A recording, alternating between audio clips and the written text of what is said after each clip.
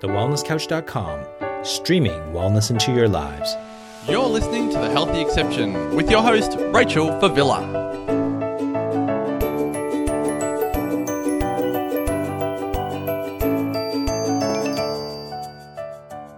Hello, lovely ones, and welcome to The Healthy Exception, the podcast for teenagers choosing to be the healthy exception to the unhealthy rule. I'm your host, Rachel Favilla, and thank you so much for trusting me with your time and your ears today, and for tuning in. And today on the podcast, it's just me, and I'm going to be talking to you about fats and why they're not the devil, despite what we've probably grown up to believe. It's funny, I've been putting this episode off for absolute ages, because I keep thinking, I should probably get, a qualified nutritionist or naturopath on the show with me talking about this, because I probably don't know enough, I'll probably say something wrong, all of that. And then I thought, you know what? I have been researching this for years. I did my Year 12 research project on this. I'm almost a qualified nutritionist myself. I'm in my final year of university before I do clinical placement, before I graduate. If I don't know my shit by now, really, there's something wrong. Last fortnight I talked with Melissa and we talked all about, doing things independently and having confidence and trusting that you can do things. And I thought, well, you know what? Practice what you preach, put your money where your mouth is, Rach, and do it by yourself, because you probably do know enough. So let's just dive straight in and talk about fats. So, I think fats is it's one of those things I keep thinking, we're kind of over that chapter in nutritional history where we're scared of fat and we think it causes heart disease. Like, we know that's not true, but, then I step outside of my world at uni and, some of my friends that are a bit more switched on in terms of, seeing through advertising. And I realised, no, people are still quite scared of it, and for good reason, because we've been so conditioned through advertising, through health promotion programs, through the dietary guidelines, through what we learn at school, a whole lot of different factors. We've been so conditioned to think, oh my god, fat is going to clog my arteries, I'm going to have a heart attack, it's going to make me fat, it's high in calories, it's this, it's that and the other, and it kind of stops there. Today I really want to break that down, because I remember the first time I sort of started to go, fat's not actually the most unhealthy, worst thing in the world. It did make sense to me once I started to understand that we need fat, and it's such an essential part of our diets, and it has all these functions in the body, and it's not just fat itself, but it's contained in a whole lot of foods that have a whole lot of other benefits. So if we're not eating these foods, we're not getting fat, but we're also not going to be getting a lot of other nutrients.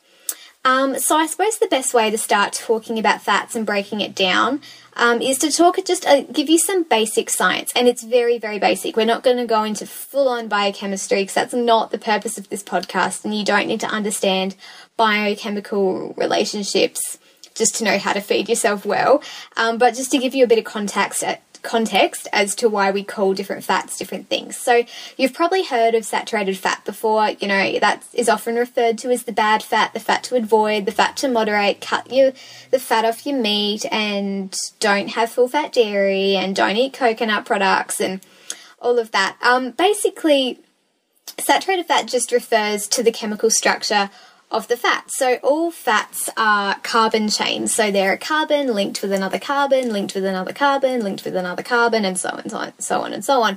And a saturated fat just means that all of these carbons are saturated with hydrogen bonds. So if you imagine, if you got a piece of paper right now and you drew a C, and then you went dash C, dash C, dash C, dash C, and you had all these little C's with dashes, and then you did little dashes off each of the C's, and then you did a H, so dash H, dash H. And if you had a saturated fat, all of these carbons would have dashes with H's off of them, so hydrogen atoms off of them. So basically, saturated fats are carbon chains saturated with hydrogen atoms. That's as far into the biochemistry as we're going to go. That's why we call them saturated fats. And they are more they tend to be more solid at room temperature. So you'll notice things like, in winter, your coconut oil in the pantry is a solid. And your block of butter, even if you leave it out for quite a while, unless it's really warm, it's still quite solid. chocolate, the fats in chocolate are quite solid. The fat on meat is quite sturdy. It's just because it's because they're saturated with hydrogen bonds, it just does make them more stable against heat. And that was tended to be like the old school argument of, well, it's solid at room temperature, and so it can, clump up and clog your arteries, and that'll cause heart disease. And it was a very simplistic view. And then you've got your monounsaturated fats, and mono means one. So that just means that, yep, they're the same. There's the carbon, all saturated with hydrogen bonds, except there's one carbon chain that isn't saturated with hydrogen bonds and actually has a double bond on one of the chains. But that's only one. And then we've got our polyunsaturated fats, which means that there's more than one carbon chain that isn't saturated with hydrogen atoms. And if you've heard of things like your omega-3s and your omega-6s, that just means that on the third the third chain from the start of the chain, there's a double bond, that's your omega-3, and if it's on the 6th bond, that's your omega-6, on the 9th bond, that's your omega-9, and so on. Again, we don't need to go into the major biochemistry, I'm just sort of talking to you about how we get the names of all the different fats. And then there's trans fats, which you've probably heard a lot of bad things about, and that is pretty spot on. There's not really much conspiracy theory there. Trans fats, some foods like dairy products and meats naturally have very, very low levels of trans fats in them, and they're not really a huge harm to your health, particularly not in the, you'd have to eat a lot of these foods to get harmful levels of these fats.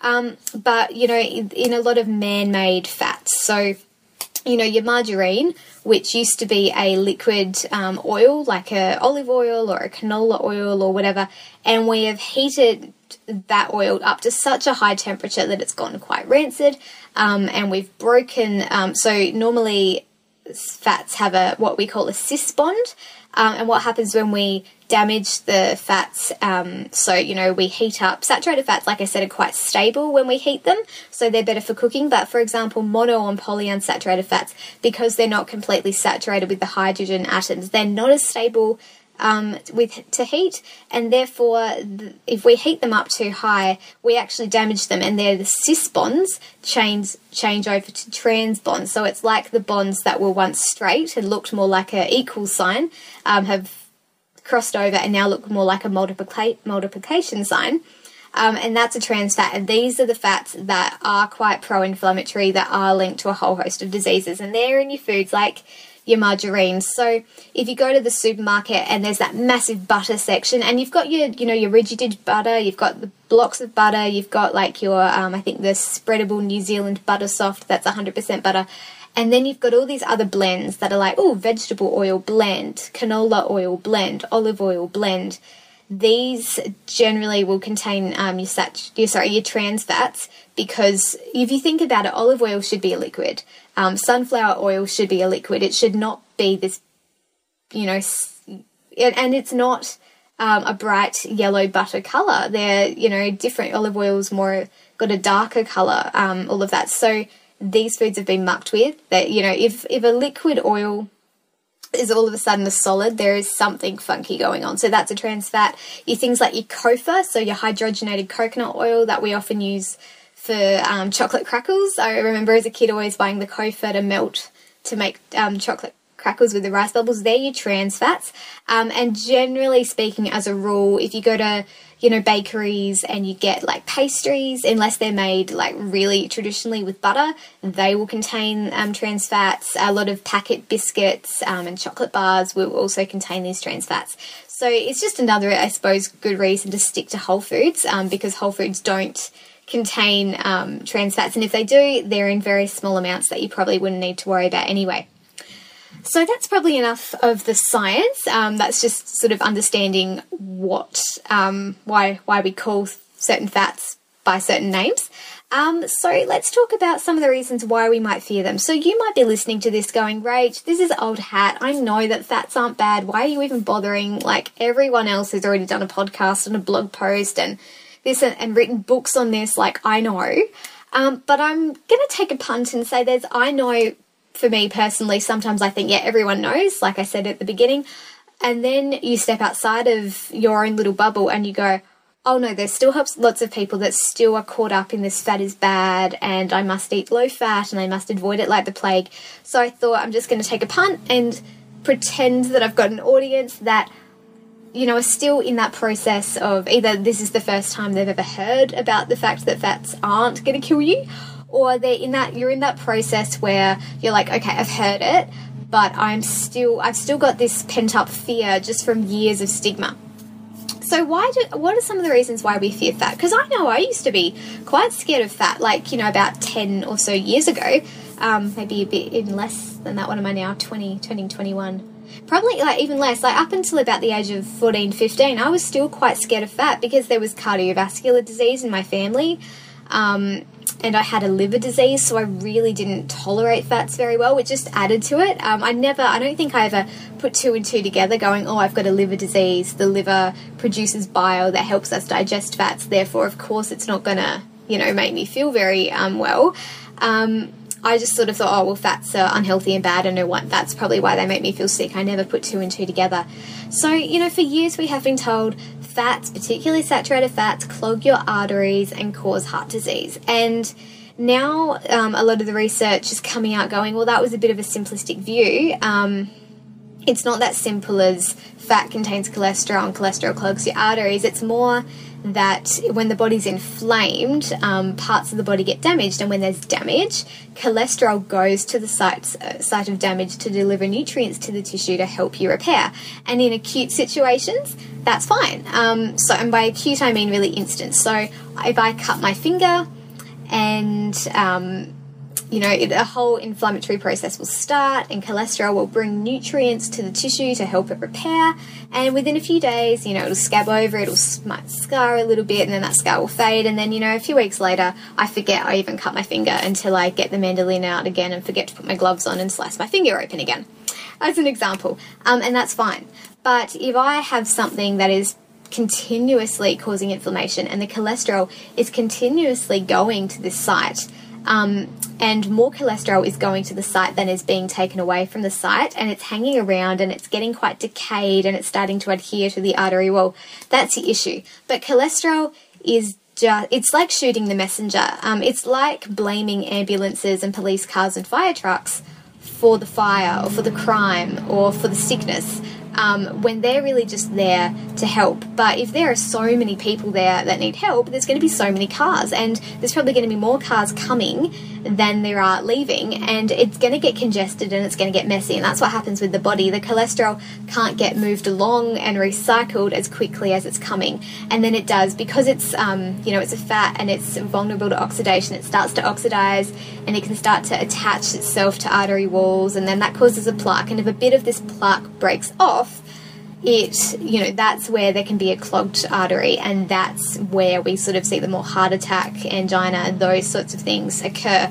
But it's not as simple as blaming the cholesterol. We have to blame the inflammation, and we have to get to the root cause of that inflammation, which is very rarely the, you know, beautiful natural fats in our diet. So that's just to break that down. I'm sure that, you know, you can watch YouTube videos that go into more detail. There are probably more scientific podcasts out there if you're interested, and I'll give you some good resources at the end if you're interested in learning more. But I think that's a good place to start. So it's not as simple as I eat fat, I'm going to get heart disease. There's a much bigger picture there. We've also probably been, you know, because we've got a society that seems to be getting, well, not seems to, that is getting fatter, you know, this obesity and overweight statistics are rising, and we're told that fats are dense in calories, and they are. Sorry, I'm going to talk about kilojoules because we're in Australia and that's the metric system. So if you think about per gram, carbohydrates have 16 kilojoules, proteins have 17 kilojoules, and fats have 37. So they literally have double the amount of kilojoules per gram when compared to carbs and proteins. And because of that, and because we've been taught from the time that we're knee-high to a grasshopper that it's all about calories in, calories out. It's about making sure that you're burning and eating equal amount of calories to maintain your weight. If you want to lose weight, you need to create a calorie deficit. If you want to gain weight, you need to create a calorie excess, or kilojoule excess, an energy excess. And so a lot of people are fearful of gaining weight, and therefore we think, well, fats are so dense in calories, if I eat too many of them, I'm going to get fat. And on a surface level, there's some truth to that. Like, if you day after day after day are eating more, putting in more energy than you're burning, yeah, eventually your body is going to start storing that. But again, like with the whole heart disease thing, it's not as simple as that, because different nutrients have different foods have different effects on our hormones. And if you think about insulin, so insulin is our fat storage or energy storage hormone, really. So every time we eat carbohydrates, particularly the refined high GI carbohydrates, it spikes our insulin, and the beta cells of the pancreas shoot out a whole lot of insulin, ready to lower our blood sugar levels, because it's quite dangerous for our blood sugar levels to be too high or too low. So insulin's there to help regulate that. So, if you have a white bread sandwich, piece of white toast with jam, which is excessively high in refined carbohydrate, insulin pumps out the beta cells of the pancreas pump out that insulin to lower your blood sugar levels. And insulin basically gets your cells to uptake the sugar and store it away. And initially it's fine, because in our muscles and our liver we have glycogen storage places. So that's our storage form of glucose, and they're like storage tanks, like a rain tank. So until we fill up those stores, it's fine. We use glycogen all the time when we, do anything physical. So as long as we haven't exceeded our glycogen stores, this insulin response isn't too much of a big deal. But what happens is a lot of us are eating, we're scared of fat, right? So we're eating lots of carbs because we want to, we're not as scared of them a lot of the time. We've been brought up with them. That's just normal for us. We know we love food and we will love eating, so we want to get more bang for our buck kilojoule wise. So we're eating quite a lot of carbs. And so a lot of us, our glycogen stores are overflowing. And once your liver glycogen and your muscle glycogen stores are full, so it's like a rain tank. Once, you never really worry, oh my God, what if the rain tank overflows? Because generally we don't get enough rain. But if it does, then where else is that rain going to go? Where is that glucose going to go? And as soon as our glycogen stores are full, our fat cells are going to uptake the sugar and store it. The body's going to convert the sugar to fat, and we're going to store it as energy in fat cells. And if all our fat cells are, exceed the storage, then we're going to create more fat cells to store more energy, and that's the process of weight gain. Whereas when you eat fat, you don't get this same, it doesn't actually have any impact on your insulin. So again, that's not to say that if you overeat fat, you won't gain weight. You will eventually, but it's not as simple. So it's not as simple as going, I ate half an avocado, oh my God, that was so high in calories, I'm going to get fat. It's about being, kind of smart about it and going, okay, it's probably not a good idea to have high refined carbohydrate foods as well as high fat foods, because I'm still going to get that insulin spike and I'm going to get a massive load of calories. But if I have a lower carbohydrate, or even just a more whole foods, high fiber, low GI carbohydrate food with a good fat, I'm not going to get that same insulin spike. Therefore, that weight gain hormone is not going to be activated. So, hopefully this just me talking about this. Again, there's YouTube videos, there are other podcasts, there are books, there are so many other ways you can learn more about this. But hopefully by me talking about this, it's just starting to break things down for you, so that you start to go, oh, okay, so it's not as black and white. Because I think sometimes that can be it too. It's just the stigma that is created around fat that gets us scared about it. We sometimes don't even know why. We can't even tell you why fat is fattening. We just go, oh, it is, because that's what I've been told my whole life. There is so much stigma still around fat, and it's trickled its way into advertising.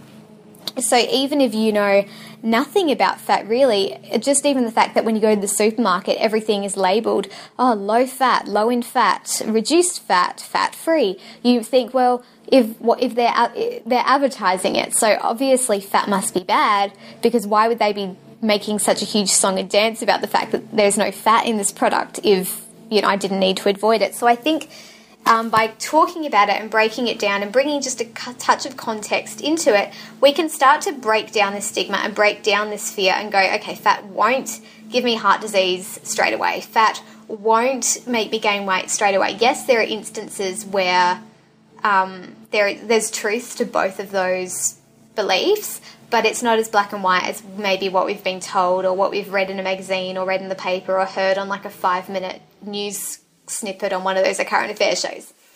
So let's talk. So there's some of the reasons why we've probably been conditioned to fear fat.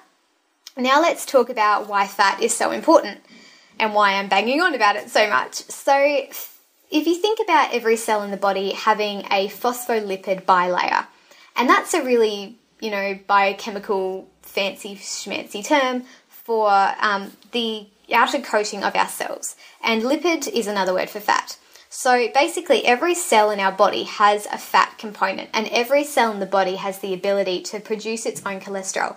That is how important fat and cholesterol is. It is needed by every cell of the body.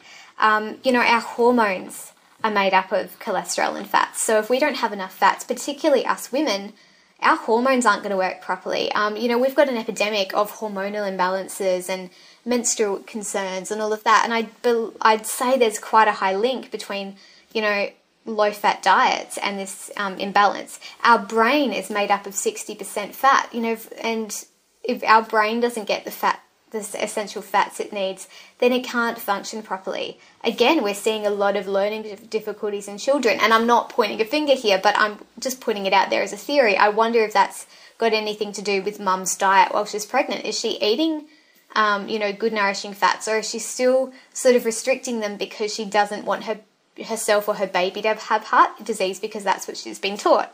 For protection, obviously we always hear about, fat around our organs isn't healthy, that's really dangerous, and that's true to an extent, but we do need a little bit of fat to protect our organs. Could you imagine sitting down and not having any padding on your butt? Like, it would just be bone on, the wooden chair, and it would hurt. Could you imagine falling over and not having a bit of padding? Could you imagine going through a winter without having a bit of padding? You would be so cold all the time. You wouldn't be able to regulate your own temperature.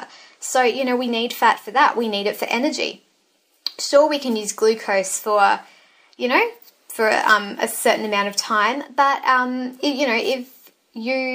once you've used up all your available glucose, then you might need to switch over into it burning fat. Humans are designed to burn sugar and fat at different times and for different activities, and so you need fat for energy, so that, a few hours after a meal and, that the glucose from that meal sort of running low, you're not getting that blood sugar drop and that, oh my God, I'm starving and I need more energy. Your body goes, no worries, I'll just start burning some of your fat stores. I know you'll eat again soon.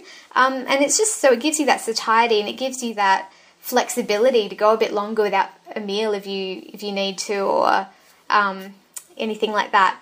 It's also really fantastic for athletes, I'm not going to go into that on this episode, but if you want to learn more about this, I really recommend the podcast, by The Natural Nutritionist. It's called The Real Food Real, and that's available on iTunes and also on thewellnesscouch.com. And that talks a lot about athletes and how they can use fat to fuel their performance so that they don't have to overload their bodies with carbohydrates, the day before and a few hours before a race, and then, load up on carbs afterwards. They can give the digestive system a break and, tap into their own fat stores, which I think is a really interesting area that research is only just starting to look at. So that's very exciting. Fat's also really important for us to absorb our fat-soluble vitamins. So our vitamins A and E, which act as antioxidants in the body, and antioxidants help to reduce oxidation in the body, oxidative stress, and therefore can actually have a positive impact on reducing heart disease by stopping the oxidation of cholesterol.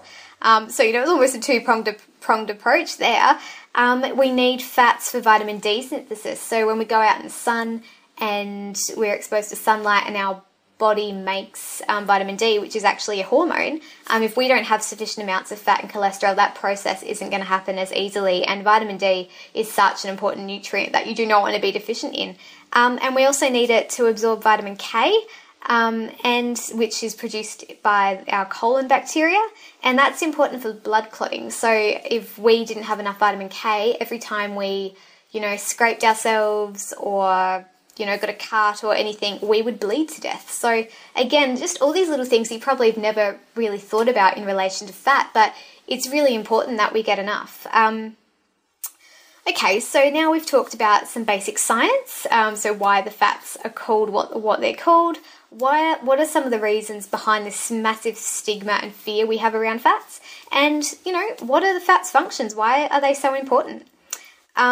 So now let's talk about how do we start to overcome this fear and stigma, because it's all very well for me to be some chick on a podcast going, oh, don't worry about fats. Fats are so amazing for you, and fat-soluble vitamins this, and fat-adapted athletes that. But if you have, if you're 15, 20, 25, and you have gone, or older or younger, and you've gone your entire life thinking that fat is going to kill you and you need to eat a low-fat diet, it's one thing to hear it, but it's another thing to put it into practice. I remember the first time I sort of started learning that fat wasn't the worst thing in the world. It's still, I started eating more avocado, and I started eating more nuts, and I started cooking with coconut oil and all that. I slowly started to increase, but there was still, I remember the first time I started using pure coconut cream and using pure coconut oil, there was still this part of me that was worried about my heart, even though I knew the science wasn't there, even though I knew that it actually wasn't going to do anything to me rationally up here. When I say up here, I'm pointing to my brain. I was battling my entire life's worth of stigma around that. So my best advice is to start slowly. You don't have to start eating this high-fat, low-carb diet. It's about starting slow. So just, if you really love avocado, but you go, oh my God, I can only ever have an eighth of an avocado at a time, it might be building up to a quarter or a half an avocado at a time. If you like olive oil, but you use it really sparingly, just maybe using a little bit extra on your salad or on your veggies. If you really love oily fish, but you tend to opt towards the more white fish, maybe you'll include a bit more oily fish in your diet, because you're like, okay, it's not, it's not as fattening as I thought it was. Fat, just because I think it's very misleading. We call it fat, and because we call fat on our body fat, we go, oh, fat makes me fat, but they're not really related in the same way. So start really slowly. And also, I suppose, if you're having fats, and when I say fats, I'm talking about natural fats. Basically, if it's from a whole food source, it's going to be good. So you've got natural sources of saturated fat. You've got things like full fat dairy, preferably organic if you're going to do that. So beautiful things like, organic full fat yogurt and butter and really good quality cheeses. Your coconut products like coconut oil and coconut cream and pure coconut milk. Things like organic chicken and grass-fed meat, like, grass-fed lamb or beef or something like that. Then you've got your monounsaturated fats, things like your olive oil, your macadamia oil, your avocado, and then your polyunsaturated fats, which can include your essential fatty acids. So things like your salmon, your ocean trout, your mackerel, your almonds, your pistachios, your cashew nuts, all of those sorts of things. So when I'm talking about eating those, maybe just making sure that if you're eating refined carbohydrates and, taking those refined carbohydrates out and replacing them with your good fats, because yes, if you eat refined carbohydrates and fat, you are still going to get that insulin spike. Not as much. The fat will sort of help counteract that a little bit.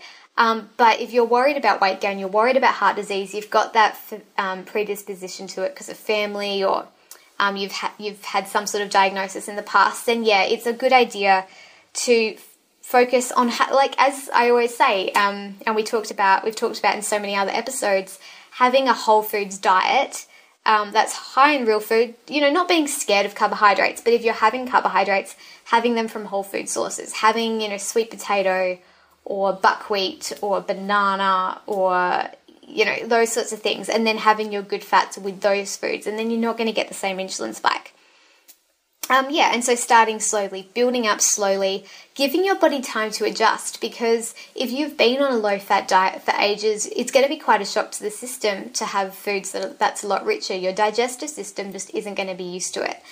Sometimes we even need to help our bodies by, maybe squeezing some lemon over our oily fish, or if we're using olive oil in a salad dressing, putting some apple cider vinegar or some lemon juice or lime juice into the dressing, because the acids in that will help stimulate digestive juices. Sometimes people need to take digestive enzymes from the health food shop just initially, just to support their body in breaking down the fats, just initially, because maybe their gallbladder, which stores the bile that the liver produces to help us emulsify the fats, it's just a bit sleepy. It's not used to working as much as we probably need it to. Choosing your favourites, just because I'm giving you the green light to eat fat, it doesn't mean that you have to eat all the fats from all the foods all the time. Choose what you love, and know that you're going to go through different phases of your life where you crave different foods. So I, at the moment, am loving olive oil and Inca Inchi seeds and cashews and macadamia oil. They're like my probably 4 main sources of fat at the moment.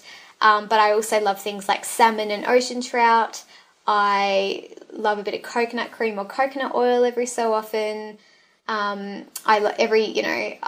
Before I started struggling with some gallbladder problems due to surgical complications last year, I really loved some good quality butter.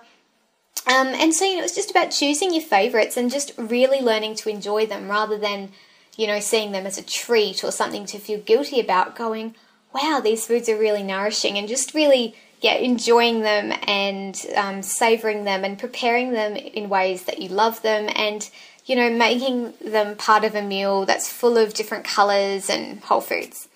And not going overboard. If you eat too many fats, yes, it'll create a kilojoule excess or a calorie excess, and over time that will lead to weight gain if you're not burning it off. But also, it's just because fats are good, it doesn't mean we have to have this massively high-fat diet that's really rich and we're sitting around eating sticks of butter. That's not going to be healthy, and that's going to displace other nutrient-dense whole foods. And I know myself, I did get to a stage where I probably did overdo the fats, because I was like, all the fats, all the time. Yeah, this is amazing. And it probably was a bit overboard, and I probably wasn't then eating enough of all the other foods that I still needed to get all the nutrients. So, I suppose I'm not into the term everything in moderation, because I feel like we've started to use that as an excuse for, everything in moderation, I'll just have a slice of cake. Everything in moderation, I'll just have this takeaway. But I suppose in terms of, the message here is, fats are good, and I'm doing this episode to remind you that, they're good for you and you need them. They're not like this optional thing that you have because you've got a fast metabolism and you can handle them. Like everyone does need them. But you also don't need to excessively overdo it. And just, start to learn and to trust. So like I said, when I first started to increase the fats, I was a little bit fearful of coconut cream and coconut oil, because it's like, oh, I've been told for ages that this is going to give me a heart attack and, all of that. And the more I had it and the more I just got used to using it in my cooking, the more I learned to just enjoy the beautiful taste and trust that it actually wasn't harming me at all, and I was thriving on it. And, my skin actually the whites of my eyes were whiter, and my skin actually glowed more, and my hair was shinier. And I credited it to the fats, and just enjoying that process, not rushing things, and just every day, listening to a podcast like this, or reading, maybe if you see an article in the paper or in a magazine or online that reminds you of some of the benefits of fat, just like printing it off or cutting it out and just having it by you, just to break down that stigma. Because sometimes I think the more we're exposed to something and something becomes our new normal, the easier it is to get over old fears and beliefs that no longer serve us. So I think that covers it really. This, I didn't want it to be a overwhelmingly long episode or anything, because like I said, there's so many other great resources out there. If you want to learn more about the benefits of fat and maybe learn about why there's been some mix-up in the scientific literature about, telling us that fat's going to kill us when it isn't, and learning more, I suppose, about the carbohydrate and insulin response side and how that is, we're finding now, tends to be more of a risk of chronic disease than fat intake, and learning about the different types of fats and the foods that different fats are found in and how much you need of each. There are so many fantastic resources that you can go onto, and I'm sure I have already done more justice to that than this podcast. But, it is a topic that I'm very passionate about, and that I've had my own experience in kind of doing a full 180 turn on my beliefs, and I wanted to cover it, and I hope I've done it justice, even though it's just been me and I haven't had anyone else on here with me. So if you want to learn more about fats, you can go onto my website, allthews.realsoupfortherealsoul.com, and I've written several articles on the functions of fat, how to increase fats in your diet without going overboard. Pretty much all my recipes use some form of a healthy fat, be it avocado or olive oil or coconut oil. So yeah, that's a good place to start. Like I mentioned before, the website, thenaturalnutritionist.com, is really fantastic, and Steph Lowe who is the natural nutritionist. Her podcast, The Real Food Real, is fantastic. She talks a lot about fats from a athletic performance point of view.